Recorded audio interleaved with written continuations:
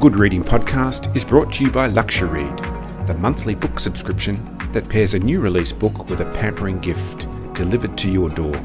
There are new books every month and 9 genres to choose from. Why not spoil yourself or give the gift of a LuxuryRead subscription today? Visit luxuryread.com.au to find out how. Thursday, 18 November 1965, 10 a.m. Lorraine Spencer stood at the lectern on the 3rd floor of the East Perth Police Station. Before her sat the top brass, including the Commissioner, Deputy Commissioner, and a range of superintendents, both plainclothed and in uniform. At the back of the room stood Cardilini and Bishop. She'd spent so long in her flat that morning trying to decide what to wear that she'd been on the verge of tears. At one point, she thought it would be easier to resign than put herself through this. She was angry with herself for even caring. It shouldn't matter. If only she could wear the same old suit like the men. Eventually, she'd settled on a long black skirt, dark stockings, flat shoes, and a fitted jacket.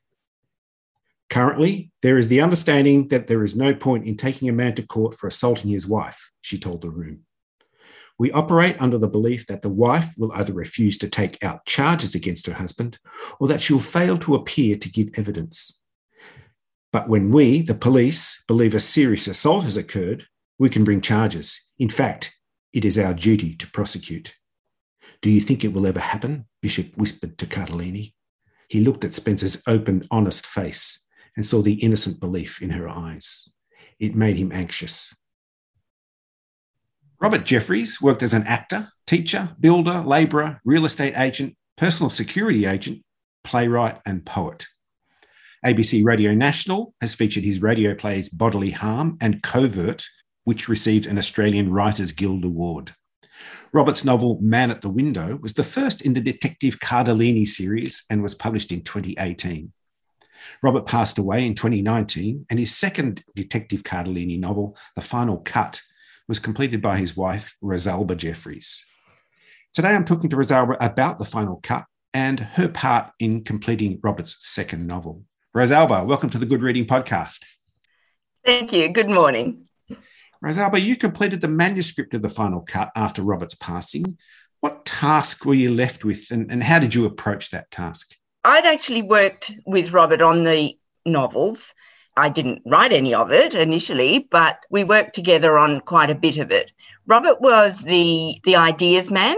He spent, 24/7 on it all the time. I just used to come in every now and then. So what needed to be done with the second novel, The Final Cut, was that Robert was in love with words. So what would happen was he would get carried away with it, especially with a lot of the dialogue. And it was hard for him to let it go. So when it came to the last editing process, Robert was quite ill and he had a couple of weeks of remission, I suppose, but he really didn't have the focus that he needed to get into it. And it was very upsetting for him, I think. So when he did pass away and I was asked to have a look at it, I was looking at where can I actually condense sections in the sense of making the dialogue pertinent, but actually making the action move faster at times. So it was a matter of taking some of the huge sections of dialogue and bringing it together much more quickly in some sections. But the editing that Echo did was just fantastic. So I kind of just filled in bits. Your role was kind of like an editor's role, I suppose. And I suppose it was in the end. Does that present sort of challenges for you being an editor, but Jeffrey's partner as well? Is there any conflict for you between those two roles? Yes, there was conflict when he was alive, obviously, in the sense that I think I would look at it a little bit more critically, whereas Robert would be more emotionally attached. Especially to his characters, especially to the characters, yeah. And the conflict, in the end, I would just say, well, you go your way and we'll leave it at that. But it eventually came back. Robert's first novel, The Man at the Window, we are introduced to Detective Sergeant Robert Cardilini. The Final Cut also introduces and develops Detective Constable Lorraine Spencer, Who is she and what part does she play in Detective Cardilini's development? Spencer was quite a surprise to me when she came on the scene. Not, I suppose, thinking about it later, it shouldn't have been, but the surprise was that he would introduce a woman like that in the 1960s, a woman that was very much her own person. We don't get a lot about her background. I think that was coming up in the next novel, but she is someone who is very independent and very conscious of the woman's role in the 1960s.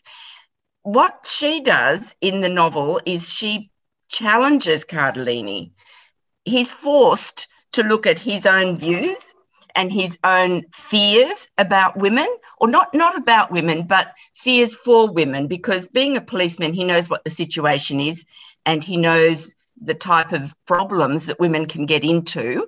And he's faced with, shall I mother this or father this girl, or will I let her actually join me as a partner? And I think he has problems with that aspect, but he has to resolve some of it. It actually gets him and Spencer into a lot of problems and some very dangerous situations where his idea of control of a woman or his protection of a woman doesn't allow that friendship or that partnering to work really well, because he takes on the patriarchal role in that situation. Spencer's role in it, you see that as someone who's trying to make a place for herself in a situation and also in a profession that is very male oriented, very macho. And so that causes problems. And she has that, I suppose, that imposter syndrome that a lot of women have when they take on the positions that they've always wanted, but the environment around them and how they've grown up, they feel that they can't actually do it. So she struggles with that aspect of it, and has to find her own courage and her own confidence within that role. And as women in those times would have and did find it difficult.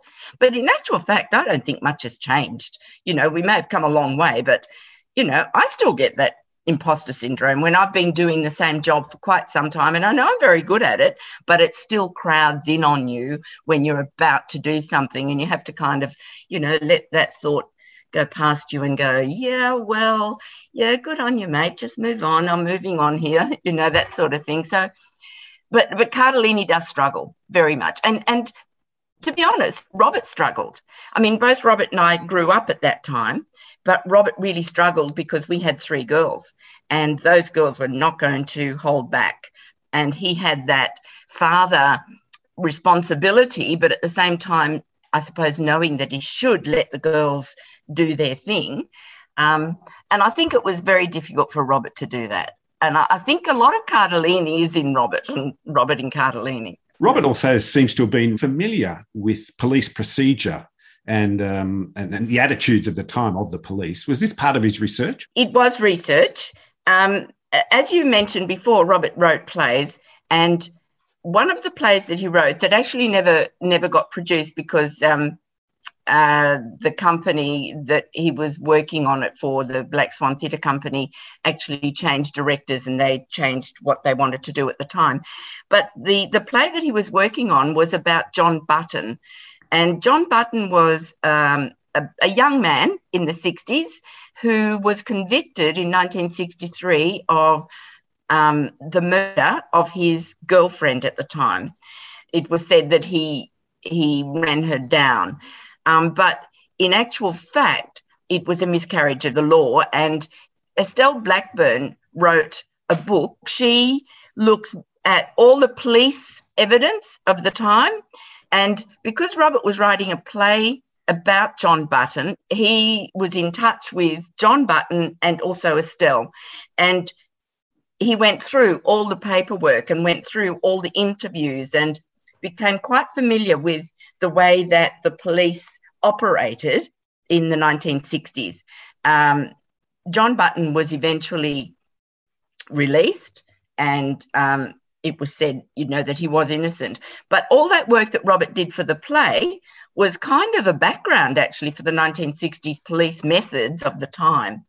Not exactly corrupt, but, they'd cut corners, and again, that whole country town aspect in the 60s where everyone knew everyone helped each other out. And if it looked like he might have been guilty or, someone might be guilty, they will not frame them, but look at only the aspects that would support their theories, which may not be too different now. Again, oh my God, this is terrible. Policing of convenience, you might say. Yes. And of course, the whole plot revolves around this intersection between prostitution, domestic violence, and the whole social outlook for women.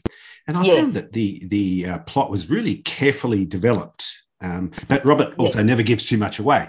And I think dialogue is used very skillfully to develop both character and plot. His first love was theatre and acting. So we actually met at NIDA. So both of us went through NIDA and went into work in the acting industry.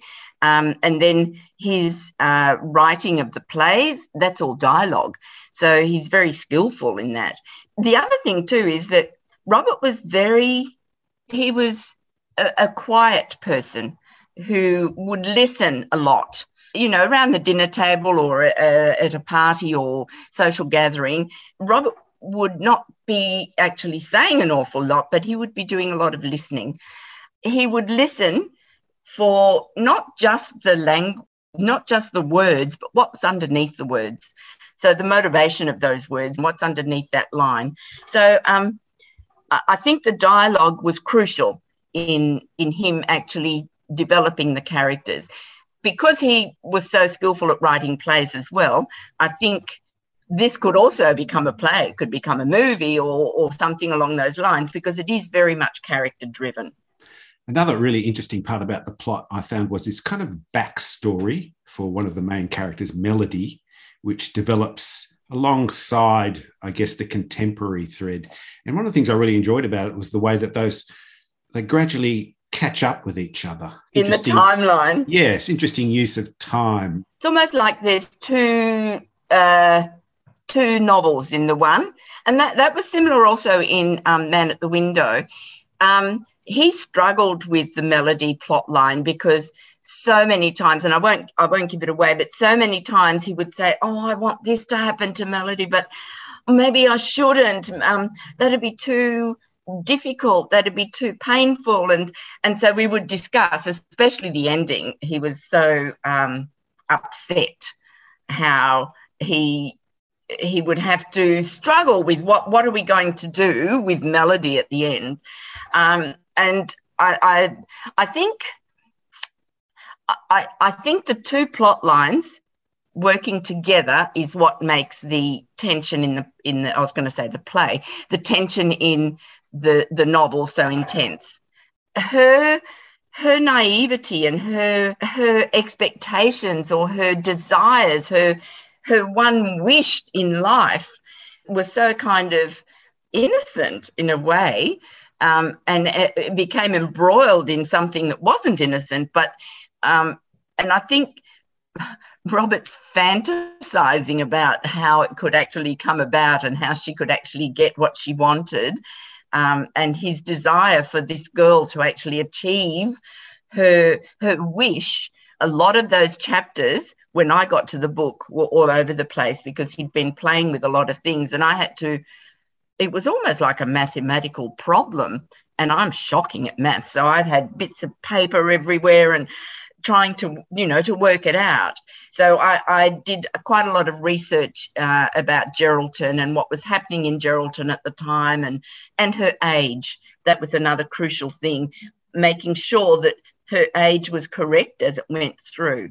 But, yeah, it was all absolutely, it had to be planned perfectly to make it work, yeah.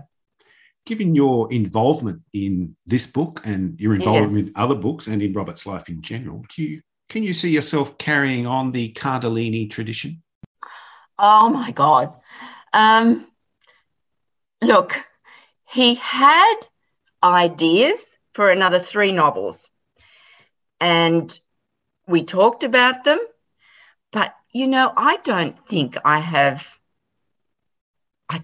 I've got the skill or the ability to grab hold of those ideas he had. They're really, it was just little bits of paper. I don't think I've got the imagination. I know I can write, but every time I've tried to write, it's always been about reality. And my God, who wants to know about that? We've got enough trouble already with reality. Look, I haven't gone there. I might, but at the moment, no way. I've had quite a few years where my life's been turned upside down in more ways than one. And I'm still waiting for some peace, some calm that I can actually figure out what the hell am I doing in the next few years. Because at the moment, I seem to always be doing a catch-up. Doing a catch-up with Rob and a catch-up with the book and then a catch-up with health and a catch-up with... I'm just trying to catch up. So physically catch up and mentally catch up and then move on. So you never know, Cardilini might come back, but not just yet. I look forward to the prospect. The book is a really interesting book, and I really wish you well with the book into the future. So Rosalba Jeffreys, thank you for joining me on the Good Reading Podcast. Thank you, good sir, and good morning. I've been talking to Rosalba Jeffreys about Robert Jeffreys' The Final Cut. It's published by Echo and is available at goodreadingmagazine.com.au. My name's Greg Dobbs, and thanks for listening. This Good Reading Podcast was brought to you by Luxuread. Why not spoil yourself or give the gift of a Luxuread subscription today? Visit luxuread.com.au to find out how.